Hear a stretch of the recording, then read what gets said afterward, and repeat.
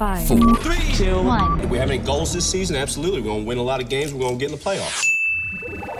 Kevin Lapka and Jake Hassan tell you how they're going to get it done. Holy Moses!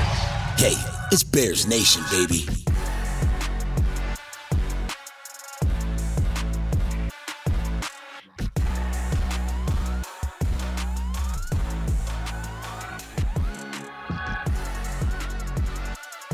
Welcome back. Another edition of Bears Nation podcast. It is Wednesday, October 5th, and today is the preview episode for Week 5 of the Bears noon matchup against the Minnesota Vikings. Myself, Jake Hassan, with Kevin Lapka as always, and once again, reminding you that we are presented here at Bears Nation podcast to you by the fine people at BetStamp. Listen, I work on a couple betting shows. Kevin's involved with betting content, and we use BetStamp. Anytime you're making a bet, you go to BetStamp. They give you the best line shopping experience, help you find the best prices. It's the best way to get an edge and learn about where you can find these best prices and where you can make the best bets to ensure that you win the most money, because that's what we want. We want the best for you here. I want the best for you. Kevin wants the best for you. And the people at BetStamp want the best for you. That's why they give you this whole service and this whole plethora of options so you can line shop and find the best price. On top of that, BetStamp lets you track your bets, verified bet tracking at BetStamp. So your friends say, no, I'm going to call bullshit. No, I don't think you're right. You say, hey, look at this, dum-dum. Right there, BetStamp. They help you prove your friends wrong and help you know that you can back up all that big talk, because we know all you're doing is putting winners. So go to BetStamp, use our code BEARS, and help us help you. Kevin Lapka, how we doing? We're doing good. We are fresh off of Tuesday Night Bears therapy last night. Kellen and I did that, and that felt good to kind of let it out. And now I'm ready, Jake. I'm ready. I'm rational. I'm objective. I've long said that about you. You know me. So if my mic could be tightened, that would be perfect. But yeah, man, Bears Vikings, second division game of the year. Bears are 2-2. There's not a lot of hope right now. We're hoping for a miracle. And what we said last week on the post-game episode was they're either going to win this game outright or they're going to get boat raced. And I think you could be right, but we're going to break it down and we'll find the ways that they could possibly win this game. But it's going to be a tall task for this team given their current situation. Yeah, it's not great. A couple of the Bears inactives today. Jalen Johnson, most notable. Dave Montgomery was the other one, but we expect to not have him for a couple more weeks. Jalen Johnson continues to not practice. That's obviously not great, especially when you're going against Justin Jefferson. And then you're therefore putting Kyler Gordon and Kindle Vildor up against Adam Thielen and Justin Jefferson. Not great. It's not great. The only thing working in the Bears' favor this week is the Vikings are coming off that London game. They are coming off that long flight back. They're coming off that very intense game with the Saints. That's working in the Bears' favor. But, I mean, overall, you are behind the 8 ball early, especially. I mean, who knows? Johnson might practice tomorrow and he might practice Friday and you're all good. Who knows? But as of today, I'm going to prepare as if Jalen Johnson is not going to be playing in this game. I think that's fair to assume. It's always hard doing the show on Wednesday because it makes it more difficult to prepare. Now, what we do know is Velus Jones Jr. was not on the injury report today. He is, full participant in practice and is expected to play. And we will talk about what that should mean in the coming minutes. But here, you talked about Minnesota coming off of the London game. And this is a really, really interesting thing for me. All right. So we entered the 2022 season with 30 London games in the books since the NFL International Series began in 2007. So that's 60 teams who have played in London. 55 of those teams who had played in London had a bye week after returning home from overseas. Right. Okay, that's 92% of teams since 2007, since the whole London thing began. 92% of the teams who were in London the following week had a bye.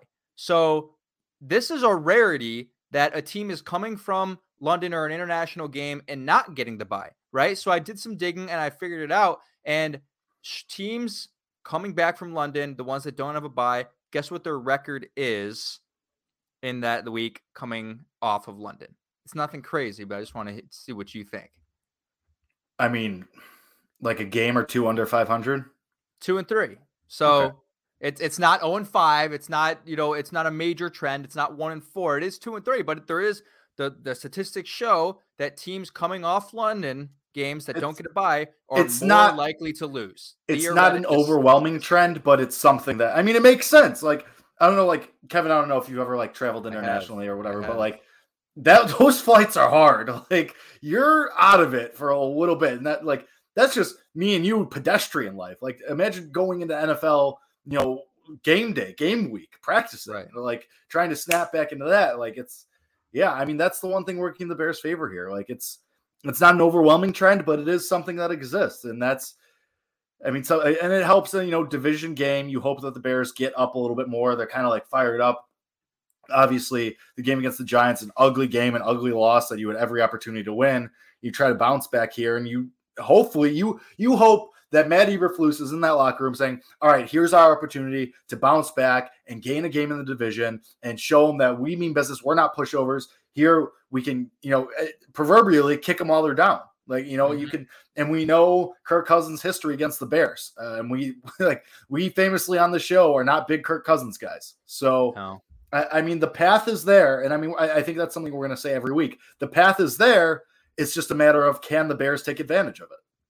Yeah, you're absolutely right. I mean, it is interesting how there have been a number of times, and really since past 4 years, I'd say, or past 3 years since 2018, where, the Vikings have been favored in what I would say probably at least, 70% of those games. I mean, I would have to go back and actually break it down, but in a majority of these games, the Vikings have been favored and the Bears have held their own and either won outright or made it really, really close. Like, you look at the 2 games last year, that ugly game on Monday Night Football, I think the final was 17-9 in that one. And the Bears in that one, every opportunity to win the game, but very similar story to last week against the Giants. That was the Nick Foles injured Mitch Trubisky comes in game, right? No. Last year with Fields. That was the no cornerback game. The Thomas Graham Jr. breakout game. Yes. So my idea is, well, that shows where my brain is. Bring back Thomas Graham Jr. and you're going to win the game. He got picked up, no? He got picked up by Cleveland. So it's not that's possible. what I thought. But the Bears always trade for him.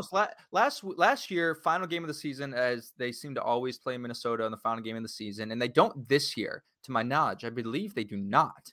I would have to double check that. I should know this schedule back to front. Jake, if you could check that for me. But in that game last year, in the final game of the season, Andy Dalton did start that game, and the Bears got up to a 14-0 lead. They ended up were up like 14-3 a little bit of ways through the third quarter. ESPN was giving them an 82% chance to win at the time. They held their own, and then things just collapsed in the end. So, like, weird things happen when the Bears play the Vikings.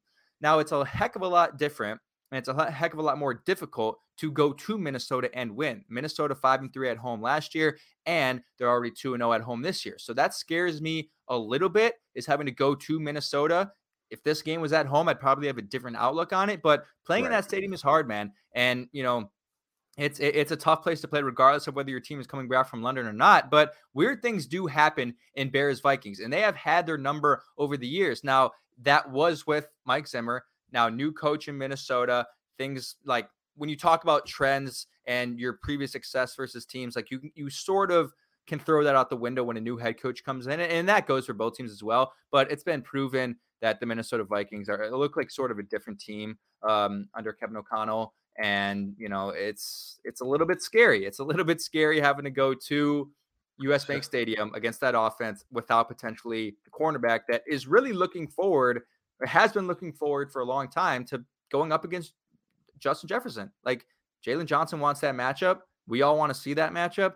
And unfortunately, I don't know if he's going to get it. He also missed the first Vikings game last year. So we really only have, one instance of them matching up last year. And he kind of got picked on. I don't remember if he got picked on, but Justin Jefferson in that game, I believe he had 107 yards, 5 receptions, and a touchdown. So I can't remember if Jalen Johnson was shadowing him all game there, but, bring back Thomas Graham Jr. That's that. Yeah, send a 7th round draft pick for Thomas Graham Jr. right now. No, can you imagine? People would burn, like, Bears Twitter would burn if you did that. It'd be just unbelievable. But no, I mean, everything, like, the thing that's really scary, like, obviously Kirk Cousins, he had a great week 1 when they absolutely just torched the Packers. Since then, he's been pretty pedestrian. Like Justin Jefferson's been kind of quiet. Jefferson had a great game in London against the Saints, but for the most part, like the Vikings, we all heard about, they're an up-and-coming team. Oh, they could challenge the Packers for the division. And so far that's been true, and that's been mostly the Packers, kind of being so-so and not really, the world beaters that we've come to expect. They've played just kind of average. But, the Vikings haven't lit the world on fire. And granted, the Bears have completely fallen on their faces in the last couple of weeks after, an encouraging week 1 and kind of failed to capitalize. But, I mean, it's like I said, like the path is there, and we're going to say this over and over this year probably now. The path is there. It's just a matter of, can you take advantage of it? Like, the playbook for beating Kirk Cousins. You've done it in the last couple of years. Mm-hmm. Make him uncomfortable, get in his face. And this kind of goes to your point that we started talking about on Monday. There's been no pass rush. Like Robert Quinn's been non-existent. Roquan Smith has done a disappearing act the last couple of weeks. Those guys need to step up, because if you can make Kirk Cousins uncomfortable, like, doesn't this just reek, especially the way Eddie Jackson's playing? Like, doesn't this reek of a Jaquan Brisker, Eddie Jackson big play? If you can get in Kirk Cousins' face and hurry him and make him uncomfortable, like it reeks of that. It does, and I think we might see it, right? How nice would that be to bring back another pick 6 for Eddie against Kirk Cousins and the Vikings? It does reek of that, but here's what scares me, right? When you talk about what the Vikings present to you. Now, the Vikings haven't been the greatest rushing team. Dalvin Cook hasn't had, the best year of his career. They've been an okay rushing team right now. But the thing that scares me about their offense is what they do on play action, all right? They have the 3rd most play action pass attempts in the NFL this season. So what I'm getting a little bit nervous about is the fact that the Bears have the worst rush defense in the NFL, allowing 183 yards per game. And if you allow the Vikings ground game to get going, Dalvin Cook a little bit more healthy this week than he was last week. And even if he's not, Alexander Madison's pretty good. Right. If they get going, that's going to open up play action for them, and then they're going to kill you. Right. And when you think about the times where the Bears have really, shut down the Vikings and surprised them, and you go back to some of those games in 2018, 2019, where they had success against Kirk Cousins, those were games where Dalvin Cook wasn't rushing for more than 50 yards. I mean, they were just absolutely stifling them up front and forcing Kirk Cousins to throw. And we said it week after week after week those years when the Bears would play the Vikings is you put this game into the hands of Kirk Cousins and you're going to win. I mean, that is the formula. And you kind of hinted at that. But if you allow them to have success in the running game and then fool you on play action because they're going to run it a heck of a lot, they'd run the 3rd most in the NFL, then that's where I get a little bit worried. And I don't really have a lot of hope that miraculously this week the run defense is going to be better. It's not like they were missing a key player. It's not like, Justin Jones is just going to figure out that he's good at football or Armand Watts is just going to take a big It would be nice. It would be nice. It would be nice, but like there's other areas when you talk about, okay, Velus Jones Jr. coming back, like that can make a difference. Or if they switch around the offensive line, or, if Jalen Johnson gets back healthy, like, there could be hope in those areas with the front 4. I mean, what solutions are there? You know what I mean? And that's what I get worried about. Yeah. I mean, we talk about the times that you've beaten the Vikings in the past by bottling Dalvin Cook and kind of keeping his impact to a minimum and making Kirk.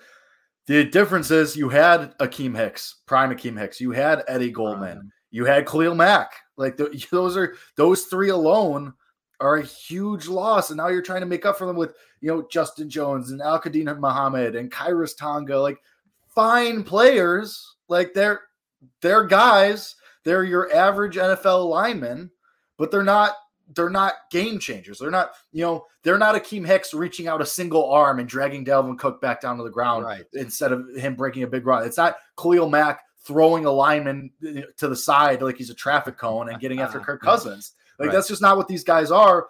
And you better believe that these guys know that. And Dalvin Cook was always someone who, when he would play the Bears, this time I'm going to get him. And, they bottled me last and it would never happen. He's got to be licking his chops right now, being like, all right, I've been saying it for years, and now all those guys are gone. Now is my time. Like, if you want to go with that game plan, Robert Quinn has to step up. Justin Jones has to step up. Travis Gibson has to step up. And the linebackers, like I said in the beginning, Roquan Smith, where has he been the last couple?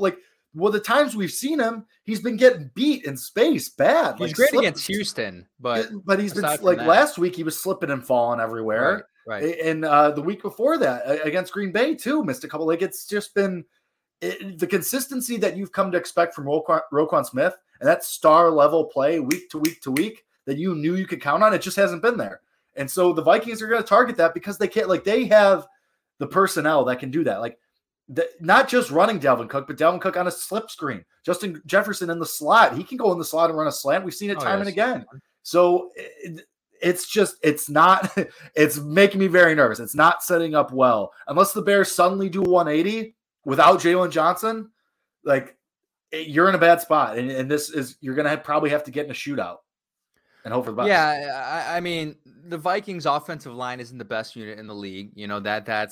That's something that we can look forward to. But neither was the Giants, neither was the Texans, and there still wasn't a lot of pressure against those teams. So that's why it's a little bit concerning. What I really think they need to do, honestly, is I think they need to blitz a little bit more. Like, you saw what you can do against a really bad offensive line when you blitz, because you saw what the Giants did to the Bears last week, and they sent the dogs a lot, and on key situations as well.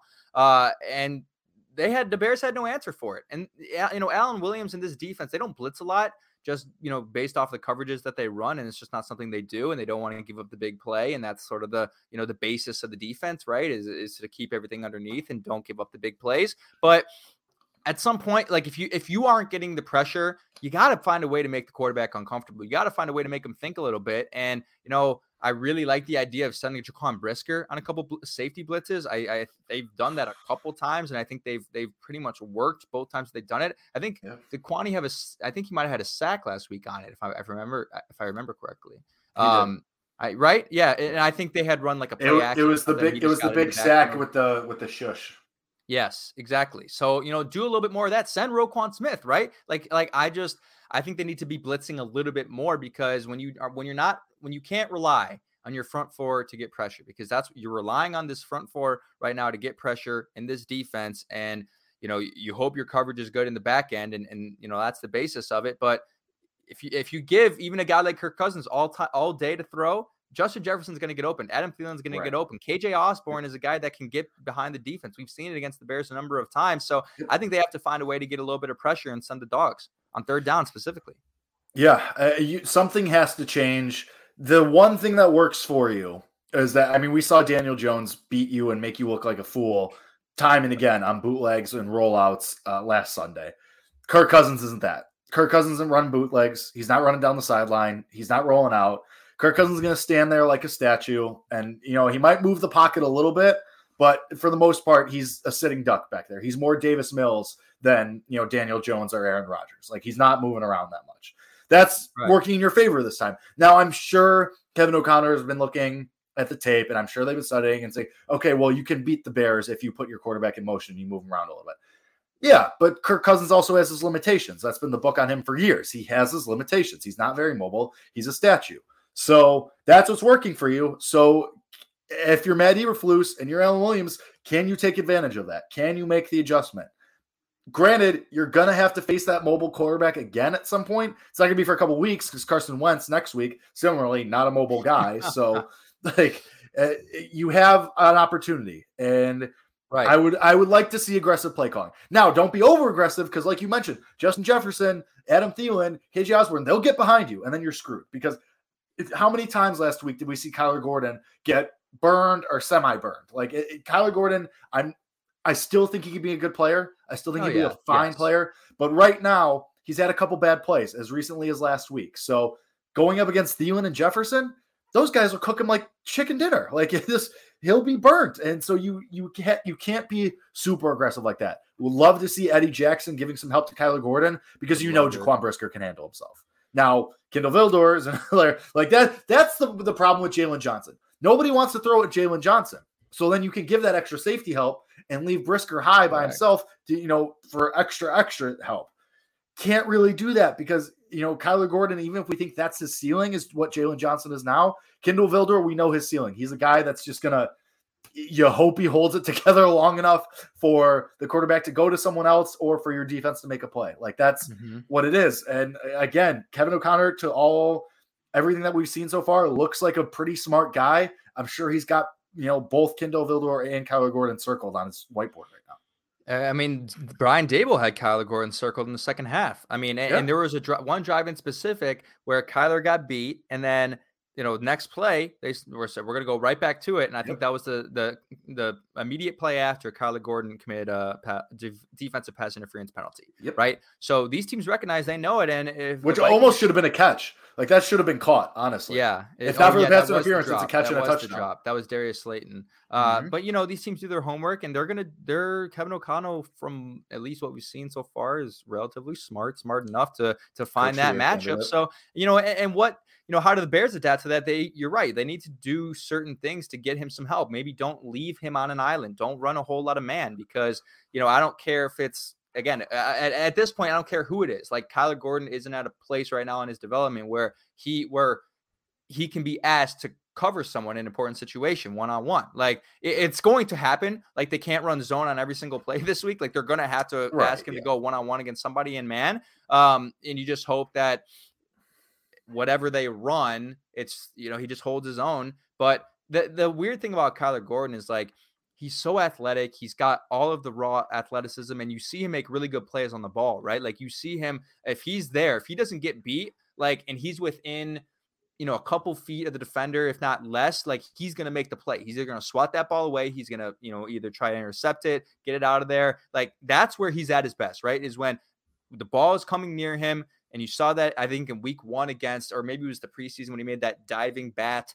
for a pass deflection, like on an underneath in route or something. Like, that's where Kyler Gordon's at his best. He just has to figure out, not how to not get beat at the line of scrimmage, because that's what's happening. And I think a lot of times part of it for him as well is, like, I think he's confused a little bit about the coverages and about what's going on the defensive side, because a lot of the times when you see Kyler Gordon get credited with, someone getting a reception on him, he's not even close to the guy. Like, it's like he doesn't understand what's going on defensively. Maybe there was a breakdown. He should have been, up pressing this receiver. Instead, he's off coverage and they just hot route the guy into his slant. Like, I think there's a lot of different things where I'm starting to understand. I think that a lot of his struggles and his issues are not because he's not a good cornerback, but more so him understanding NFL defense a little bit more, understanding the playbook. It's also 4 weeks into his rookie season. He's played 4 NFL games. Exactly. But he was hurt for most of training camp. We didn't see him until preseason week 1.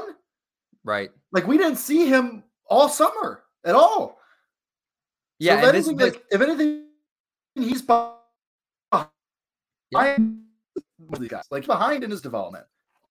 Like, I mean, that's no fault of his own. Like, he got hurt. He dealt with an injury in training camp. Like, he's 4 weeks into his rookie season. Like, there's going to be growing pains. Remember the growing pains that came with Kyle Fuller? Like, remember when Kyle Fuller had his rookie mistakes? I was like, oh, bust. 14th overall, and this is the guy. Oh, what the hell? Blah, blah, blah. Same thing's going to happen with Kyler Gordon, people. Cornerback might be the position that fluctuates the most and is hardest to be consistent at, and it also is up there for positions that take the longest to become like a bona fide player in this league at that position. Well, and the thing is, it's also like on the other side, like you have Jaquan Brisker, who's like basically looks like he's going to be a star already. Right. Like, so, and that's just the flip side of it. Sometimes there are guys that come in and they just blossom immediately. Like, they're just good right away. Like, how many teams do you think are kicking themselves right now that picked out of the Bears for not taking Jaquan Brisker? Like, I'm sure there's at least 1 or 2.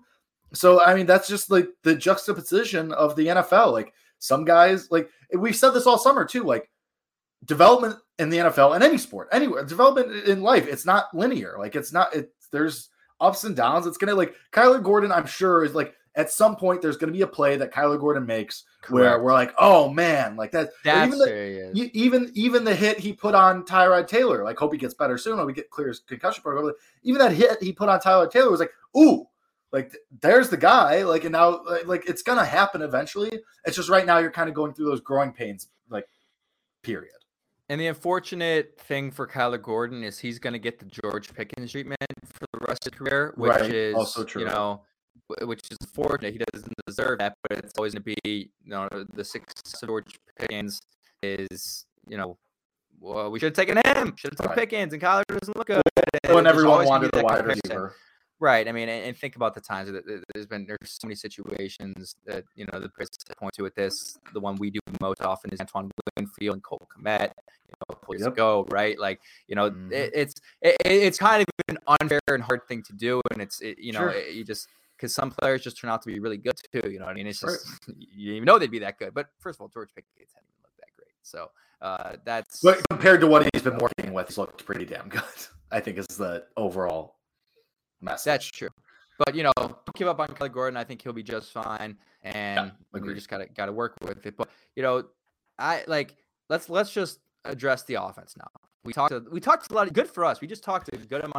We just went through 25 minutes of defense talk. We're so good. That's got to be a record for this show. All power to us. Yeah, usually, we had people in the chat who were just like, defense. Where's the defense? And actually, you talked about the Vikings, other teams regretting not picking Jaquan Brisker. The Vikings might be one of those that took. Granted, that doesn't mean that they. It doesn't. Right. But I'm just saying, it's unfortunate that they lose that guy, and it helps the Bears out a little bit that the Vikings will be without him. But let's go to the offense and how this pertains to the Chicago Bears offense, Jake. And I don't know. I don't really want to watch another game of Chicago Bears offense, but we got to do it. So, yeah, I mean, you do. The Vikings, their defense is better than last year. Obviously, adding Zadarius Smith is going to do that. Losing your starting safety, though, that just like we talked about, with facing Kirk Cousins and knowing his limitations and having to take advantage of that. Now there's going to be an opening somewhere on and even Zadarius Smith was a limited participant in practice today, and so is Andrew Booth, their corner, two of their corners, Cameron Dantzler too. So there's going to be opportunity, you would think. And as much as we like the ground and pound and run, got to start throwing the ball at some point. And the way your defense is playing, this has the makings of a shootout. You're not facing Daniel Jones. You're not facing Trey Lance and a monsoon. You're not facing Davis Mills. Your defense played really well against Aaron Rodgers. They kept you in that game. Your defense 100,000% kept you in that game. This is one of those, you can't count on that again. That was your defense's best performance thus far in the season. And the 2 weeks since that Packers game have been very lackluster, have left a lot to be desired. So you have to imagine, you have to go into this game assuming that you're going to have to score points. I know, model concept. You have to score points to win the game. This has the makings of a shootout. If you want to be in this game, passing offense is going to have to do something. Now, Minnesota pass rush, especially if Zadarius Smith is healthy and plays the game, which, he probably will. He was limited today, so on track to play. Their pass rush is going to be pretty good. And now with Whitehair out, your offensive line is getting used to each other again. You're tinkering with it. You're going to have to move Justin Fields around. We're going to need you. You can't do this shotgun anymore. If you put Justin Fields in shotgun all day on Sunday, he's going to get killed. You just lose. You need under center. You need play action. You need bootlegs. It's the same thing that we've been screaming for and kicking our feet for over a year now, since last season, for multiple quarterbacks now, since the last 2-3 seasons. You need to move him around because otherwise he's going to get killed and you just lose. Justin Fields took a couple of hits last week where it looked like he got hurt a little bit and he was a little dinged up and looked like, a couple grimaces, a little bit of a limp. You keep risking it. Eventually it's going to happen. You keep poking that bear. Eventually he's going to get hurt. He's not going to finish the game. And then you're stuck with Trevor Siemian. And then what? Then you really just lose. You gotta change something. We said last week that we were going to learn a lot about Luke Getsy and the offense, the game plan, and the game against the Giants. And we did. We learned that it seems like they're unwilling to move Justin Fields around and play to his strengths. 2 weeks in a row. If they do it 2 weeks in a row, I don't know what to tell you. The Bears are 28th. Justin Fields is 28th in play action pass attempts. First is Justin Herbert. Second, Tua Tagovailoa. They have 47 and 44, respectively. All right. Here we were thinking that this offensive coaching staff understands the strength of Fields, getting him out. This is exactly what anyone could tell you. What was the problem last year?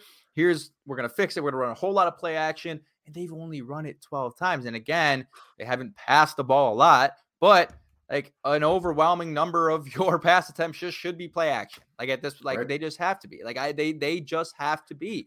The Bears are the second most pressured offensive line at the league, 35% of their you read the stats on Monday. When Justin Fields is under pressure, he's one of the worst quarterbacks in the league. Yeah. And there's a difference between like being under pressure and making something out of it. And, because there's a lot of people who are going to say, well, you look at Patrick Mahomes' stats under pressure and he's just fine. Like, what's the difference? Well, like there is something to be said there, but you also have to remember, and I think this is something that no one really talks about anymore, is that whole idea of what happened to Justin last year or what has happened this year, and just knowing in the back of your mind before the ball is even snapped that your offensive line probably doesn't have a chance. Like, how are you just going to stay in there and willingly take a hit, when you know, or having to prepare, or knowing, okay, I know this is the play, but big part of my brain knows I'm going to have to bail on it. Exactly. So you're leading to a really good point when everyone says, well, why is Justin so eager to run? Like, what the fuck, man? Like, oh, all the boomers, oh, sit in the pocket, man. Just sit in the pocket. What are we doing? Like, no. If you are put yourself into the shoes of Justin Fields, right? He's not an idiot. He's not an idiot, says Matt Nagy. I'm not an idiot. He's not dumb. He understands what's going on. Before Justin Fields takes the snap, put yourself in his shoes. He knows his offensive line isn't good. So his initial reaction first, just for his own damn sake, is I'm just going to take off and run and protect myself from getting lit up by this 340-pound defensive tackle that's about to come running in my face, right? Before the ball is even snapped, he knows that instead of staying in the pocket for an extra half a second or second, he's going to bail out sooner because of the ineptitude of his offensive line.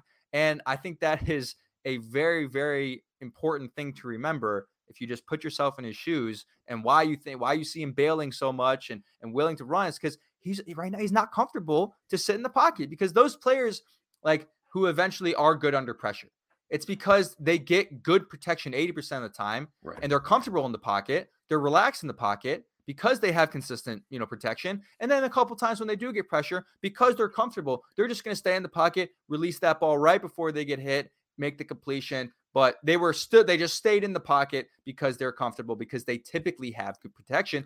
Justin Fields doesn't have the luxury of that. To that point, think of it this way. You mentioned Mahomes. Kansas City got killed in the Super Bowl because the Bucs just kept bringing pressure, and all year, Kansas City's offensive line was a problem, and the Bucs knew that, and they sent pressure, and that's how they beat Patrick Mahomes. They made him run all over the place. Yeah. The Super Bowl. Then with the Chiefs, one of the best left tackles in the game. They upgraded their offensive line. They said, all right, we're going to protect Patrick Mahomes and make sure he has a clean pocket.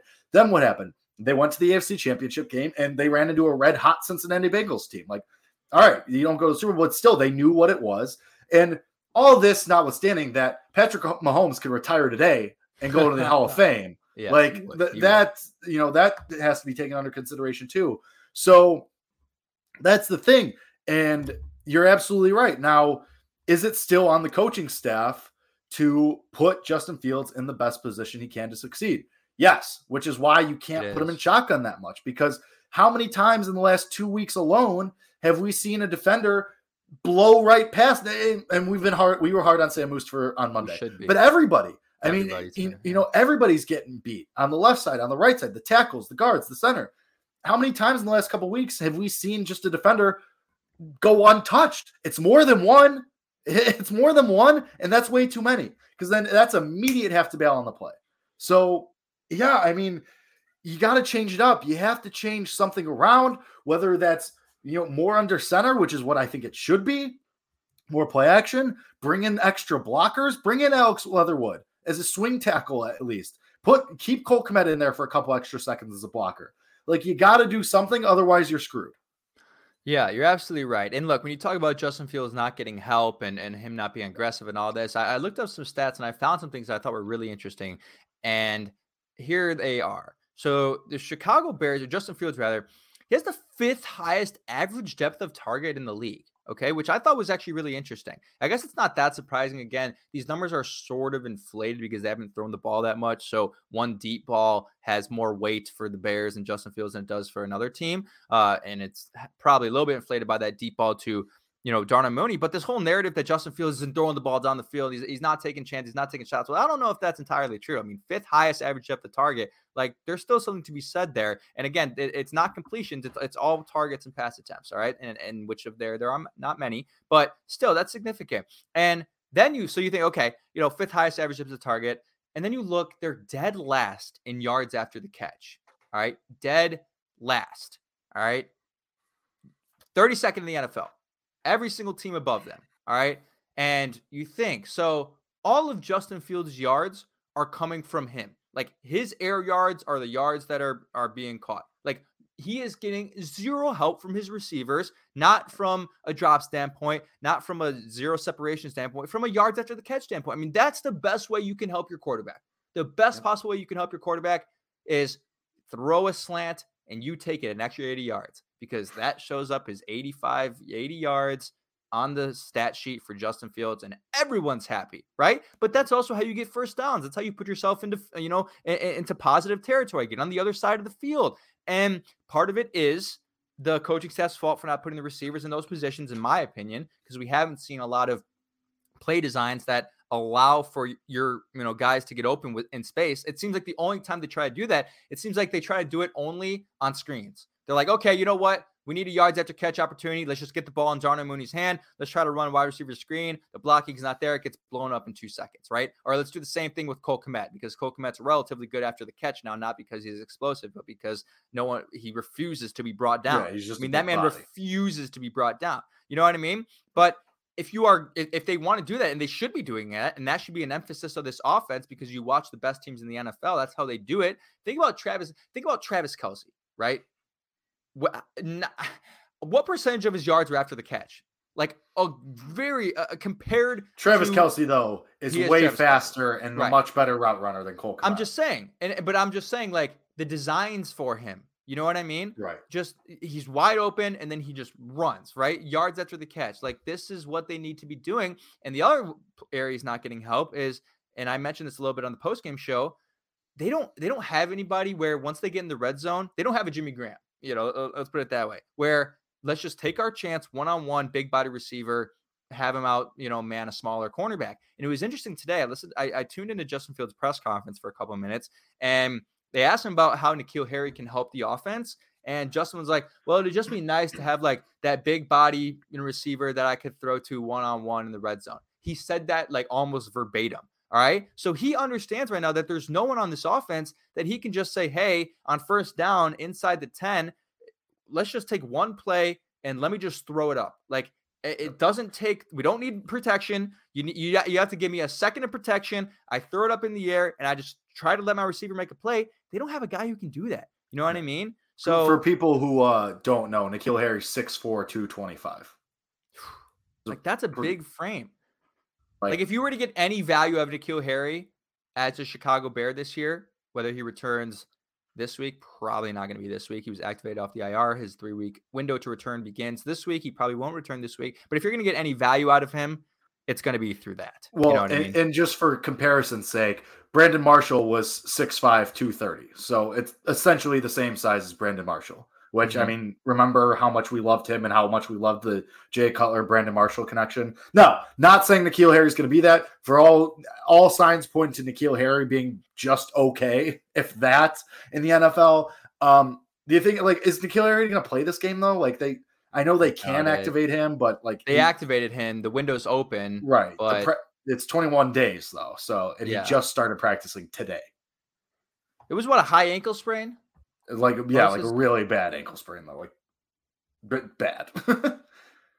He had surgery. Purple. Yeah, that's right.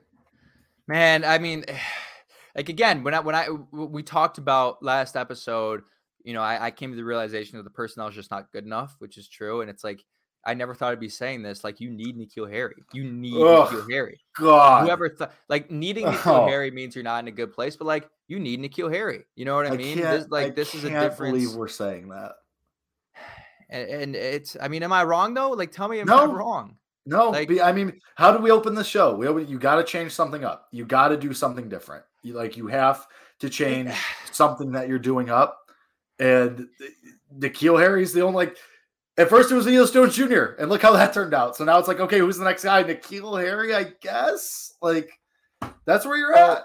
That's right. where you're at. And again, we are in the business of solutions here. This is what we do. Yes. We try to find solutions. And Velus Jones, so let's talk about this. We hinted at the beginning of the show.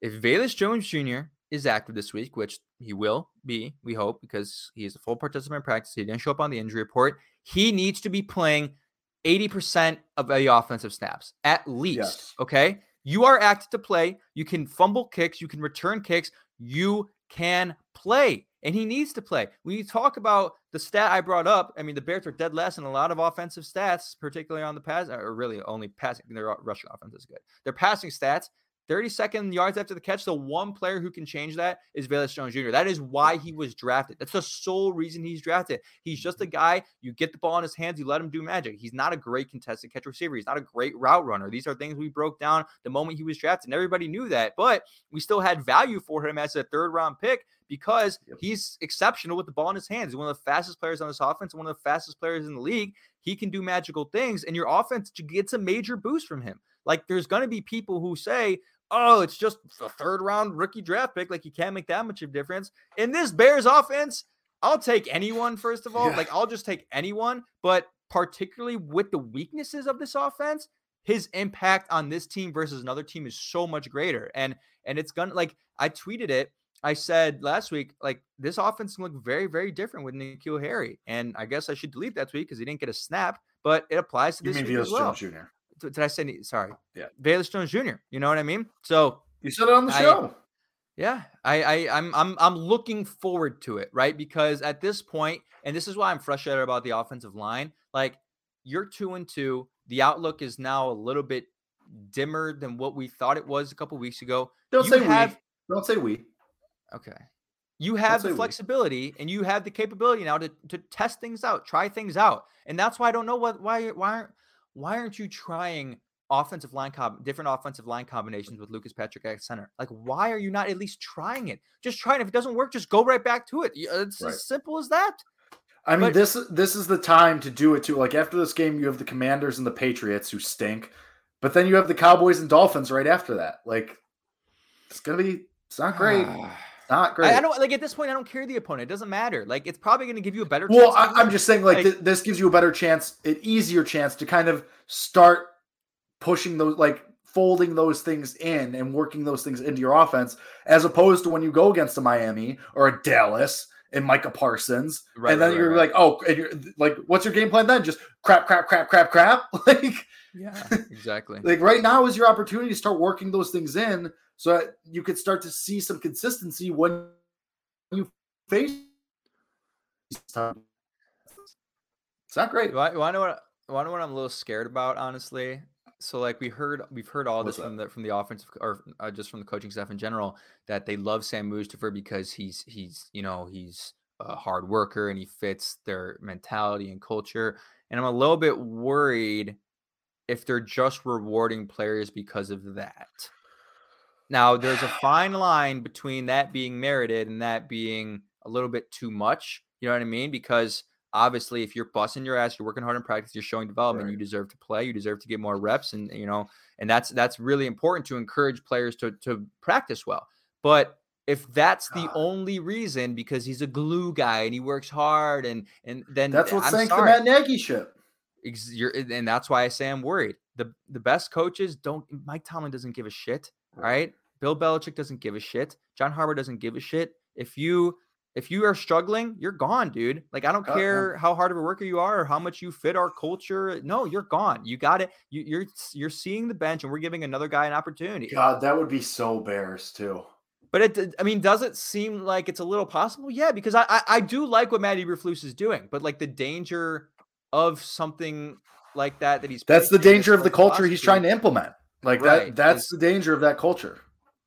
And quite frankly, like, I don't know. I just go back to that fumble play last week, and I'm like, why? Yep. Here's hits, but no one's going after the ball. And look, I still think the philosophy of it is right, because I think it keeps players engaged and motivated, and you need it, and you come out fast and hot, and your team's ready to play, and all the discipline, like all those things. It's like we said at the beginning of the year. I think I said this to you. Like, we'll see how that philosophy holds up I think we said this after week 1.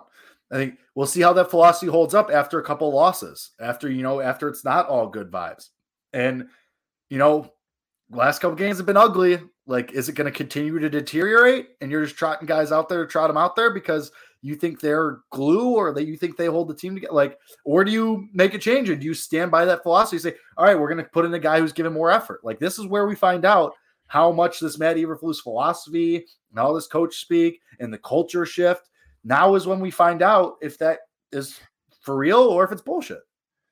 And I think you're right. You're absolutely right. I think both things can be done. Like, you can have this mentality and this philosophy, and you can also just take a player out of the game when he sucks. Like that's what a good coach does. Like, I don't care if the guy, especially on a team like this, where you don't have a lot of blue chip. I mean, we did it before the season. You have 8 blue chip guys total, 9 maybe. Like, it's on a team like this where it's a lot of guys trying to prove themselves. All right, you're not cutting it. See you later. We're giving it the opportunity to someone else.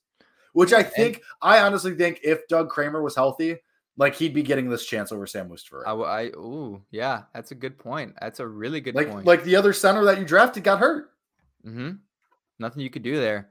I mean, I said it, I think, on Monday. Like, when you really think about it, the Bears have been really unlucky with injuries this year. I mean, again, not much has been, they've lost a guy for the year, but again, guys IR stints, and then you lose Cody Whitehair, and you got guys dealing with soft tissue things, and they're missing a couple of weeks. Like, it's really, really frustrating, man. Just to know that those are the things that are hurting your team. At what point do the Bears change, like, the medical training staff? This has been for years. Well, they've done it. I mean, so where is the problem? Like, is it Soldier Field? Is it the practice facility? Nah, it's not Soldier Field. At what point does something change? Like, if this has been year after, like, this goes back to Alshon Jeffrey with the hamstring injuries. Like, this goes back to Antrell Roll. Remember, he was always saying, like, yeah, you get hurt because, everything sucks here. Like, this goes back to the years and years and years. Like, just kept happening. And it continues to happen. It's so bizarre. Like, where is the problem? I don't understand. Cursed? I don't know. I mean, it sure as hell seems like it. I'm trying to look right now at who I don't, I want to believe that when they change regimes that the coach probably, or they change training staffs as well, but that might not be true. Honestly, they might just keep it. It's sort of more an organizational thing. It's not like Matt Eberflus cares probably who the trainer is and who the training staff is. But, again, it's football. Teams deal with injuries. It just seems like the Bears year after year are victims. Every team probably feels like this. Yeah, or every fan. That's true. That's fair. But I don't know. You look at the rushing offense for this week. Dave Montgomery did not participate in practice today. I wouldn't imagine he's going to play. There's not really a reason to rush him back. I mean, I think I might have said this last week, and I regret it if I did. He's still a better running back than Khalil Herbert, in my opinion. Just as a pure overall all-around back, he's a better running back. Sure. He's more elusive. He's a better receiving back. And actually, here's what might be most important, Jake. Guess where Khalil Herbert ranks in pass pro as a running back, and guess where Dave Montgomery ranks? I'm going to guess that Herbert grades out better than Montgomery. Ooh, wrong. Very wrong. I'm going to try to find it here. I don't know where I put the tweet. All I know is Dave Montgomery was 5th, and Khalil Herbert was up in the high 30s, low 40s or something. All right. And it's like, well, and it doesn't help. It doesn't help. Like, it's not that significant, but it doesn't help, right? Especially when it's a significant drop off. Sending blitzes, and if teams are recognizing that, then they're going to continue to send guys and say, hey, Khalil Herbert, you're going to have to match up against our, male linebacker coming at you, right? Like, that's what good teams are going to do. So I think overall, knowing Dave Montgomery's skills in general, he's the better back for this team right now. Yeah. But Khalil Herbert obviously is still an extremely effective running back. That's 100%. So it's not like without Dave Montgomery, I don't think your chances to win this game go down if Dave Montgomery is inactive. You know what I mean? I guess because we're operating under the assumption that he's not playing already, so it can't really go down. Yeah, I mean, you're in a bad spot. You're in a really bad spot. All right, Kevin, let's get to our game predictions and some of the bets that we like before we get into our final segment. just once again, Bears Nation podcast promoted and brought to you by the fine people, our friends at BetStamp. Once again, go to BetStamp, use our code BEARS. You're going to get the best lines. You're going to be able to shop around, get the best price, make yourself some money. You're going to get to verify your bets, brag to your friends. You're going to have it all right in front of you, and it's going to give you an edge overall. BetStamp wants to help you win money. BetStamp wants to help you by helping us help you to win money and to get more money and beat the sports books. So go to BetStamp, use our code BEARS, and start winning money. Kevin, let's get into it. Our game predictions and some bets that we like in this game. Yeah, so I'll do bets first. Now, BetStamp on the app right now, this is Wednesday, and player props aren't listed yet. So Correct. There is a player prop I like. It's Justin Fields, 37.5 rushing yards. I like the over on that just simply because there's so much pressure that he's forced to rush, even when it's not designed. And 37.5 is a pretty small number. He's been running for him. He's been running for his life for 3 weeks. And you never know, like he could get that on one play easily in the first drive of the game. 100%. So I would definitely take that. And again, remember to check the BetStamp app. They will tell you the different lines from each sportsbook so you can get the best value. But something that is on the app that I actually kind of like is Chicago Bears first half straight up money line in the first half. So that is actually at plus 205 at Caesars and FanDuel. It's only plus 185 on bet on the Barstool Sportsbook and the BetMGM. So if you're going to go after that, go plus 205 for the Bears. But again, like I said last year in that final game of the year, in Minnesota with Andy Dalton as the quarterback, the Bears were up 14-3 at halftime. And the Bears are the top 3 second quarter scoring team in the NFL this year. They have 42 points scored in the second quarter this year, which is an incredible number. I don't believe that they have a more double-digit points scored in any other quarter, but they are really good in the second quarter. And this defense is still, I think, relatively built to, well, I guess I was about to say that, but they're also haven't allowed a touchdown in the second half, right? So there's that to be true. But, you think about Kirk Cousins making a couple mistakes in the first half and the Bears getting a little bit lucky. Like, I totally think this is a situation where the Bears could take a halftime lead and then we get crushed by the better team in the third or fourth quarter, just like it happened in the final game of the season last year. So I would take a look at, Bears first half money line plus 205 there on FanDuel. So check BetStamp for the odds if they adjust before that. But that's what I got. What do you have? Yeah, my thing here is going to be props. Whatever Dalvin Cook's yards prop, Dalvin Cook rushing and receiving both, because his receiving prop will probably be in the 20s, maybe. In Justin Jefferson, as long as the number starts with a 9, go over it. Like, he should get 100 pretty easy here. Like, I like Justin Jefferson's over receiving yards. I like Dalvin Cook over receiving yards, and I probably like Dalvin Cook's rushing to play the line or the total, because the total 44, the Vikings might get 35, but who knows if the Bears can get 9 at this point. It's not great. So I'll be looking all at player props. So go to BetStamp, use our code BEARS, line shop, get educated, win some money, help us help you. All right, Kevin, those are the bets. Let's go to our game predictions and our final score prediction. What do you got? Yeah, I'm not in a position to pick the Bears this week. You just can't do it in Minnesota. I was thinking about this today. I was sitting there. I was thinking about today's show, and I was like, I don't think he will, but I was like, I wonder if he will. I was thinking about it. I think you're thinking that because we made that proclamation at the end of the Monday show that they're either going to win outright or they're going to get boat raced, and maybe they could win outright, and I'm going to find the ways that they could do it. Now, I do think this is going to be a close game. Like, I do think. I that's why I made that bet that I think at halftime, like, Bears fans are gonna, we're gonna get tickled again. Oh, feel good and then just get your heart ripped out. Yeah, and again, this is exactly what happened last year. But I'm gonna go Minnesota 31-26. I still think that the Bears don't have a lot going in the red zone, so they're going to kick a heck of a lot of field goals, 4 of them. Again, I believe they're going to score 2 touchdowns, though. It's going to be, I think this game could actually hit the over, surprisingly. The over, I think, is probably as low as, I would say it's got to be around 39.5 right now. Let me check. It is at 44. That's actually higher than I thought. So I would still hit the over on that. I think it's going to go way over. I do think that there is truth to the fact that Velus Jones Jr. being back is going to make a difference. And not only on offense, I do think on special teams, although he made that fumble last week, that was a really hard play to make. I'm not going to come out here and say Velus Jones Jr. is a bad returner. He's still going to get you positive yards in the return game more than Treston Ebner and or Dante Pettis. I think they're going to figure something out. They're going to score 26 points, but the Vikings are the better team. They're a very hard team to beat at home. You're dealing with injuries without Jalen Johnson, without Dave Montgomery. It's going to be a tall task to walk into US Bank Stadium and win this game. But if they do, they would be tied with the Vikings in division. But I'll go Vikings 31-26. Yeah. Any bold predictions you want to throw at us before we get to my predictions? Yeah. I will go with, I think Darnell Mooney goes over 100 receiving yards for the first time this year. He had 126 in that final game last year. And we mentioned the injuries that exist for the cornerbacks. Andrew Booth Jr., they believe is going to return. He was limited. Cameron Dancer, also a little bit banged up. By the way, I think Cameron Dancer is like a top 3 name in football. Good name. Cameron Dancer might be a top 3 name in football. But we already saw that connection be a little bit rekindled last week between Justin Fields and Darnell Mooney. Again, Darnell Mooney is not a bad football player. They just got to give him more opportunities. I think he's eclipses the century mark this week.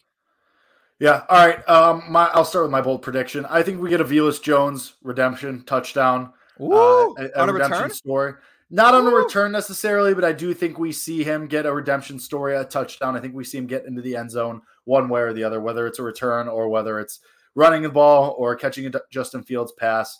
I think Velus Jones Jr. does get a touchdown. That being said, I think it's the only touchdown the Bears get. I think they're going to lose this game 31-10. I think they're going to get boat raced. I think you're going up against a much better team, a team that has legitimate playoff aspirations, if not Super Bowl aspirations, if they hit their stride at the right time.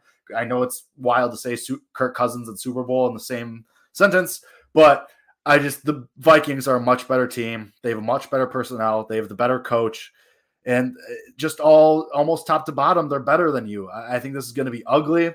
I think it's going to, the Chicago fans and media are already up in arms. I don't think the Bears do anything to quell that going into this week. I think the Vikings win 31-10. Yeah.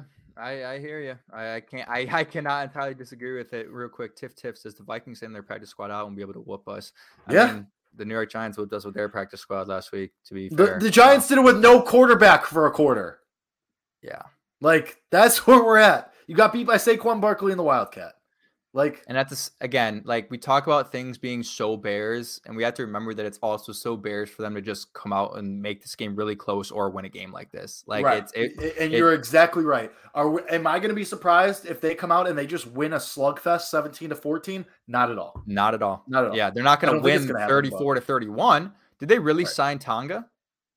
When did he get cut? Whatever. Oh, yeah, I saw that because everyone was like, well, the Armand Watts for Kyrus Tonga's trade is complete because, we had picked up Armand Watts when they released him and, yay. As Bears, the prophecy foretold, actually probably won that trade, but. Probably. Whatever. He's a former 7th-round pick. Thanks for the 1 year of production you gave us. I'm sure he's a lovely human. All right. Well, we'll find out on Sunday, and we'll be back on Monday to talk about it. And we're both predicting losses this week, though. So maybe it'll be less yelling on Monday. Maybe. Who knows? Depends on how the game goes. But would it be more yes yelling if they won or lost? I feel like there'd still be good yelling in a good way if they won. I don't know. I don't know. I'm not going to guarantee good yelling if they win. I might be more pissed off. That's true. No moral victories for this team. But only one way to find out is to A, watch the game, and then B, listen to us or watch us on Monday right back here, Bears Nation Podcast, brought to you and presented by, powered by BetStamp. Use our code BEARS at BetStamp when you sign up. Help us, help you. We all help each other. And then maybe some of that good mojo will go to the Bears and we can help them too. But unlikely in that event, we'll be back on Monday to recap the Bears versus Vikings Week 5 matchup.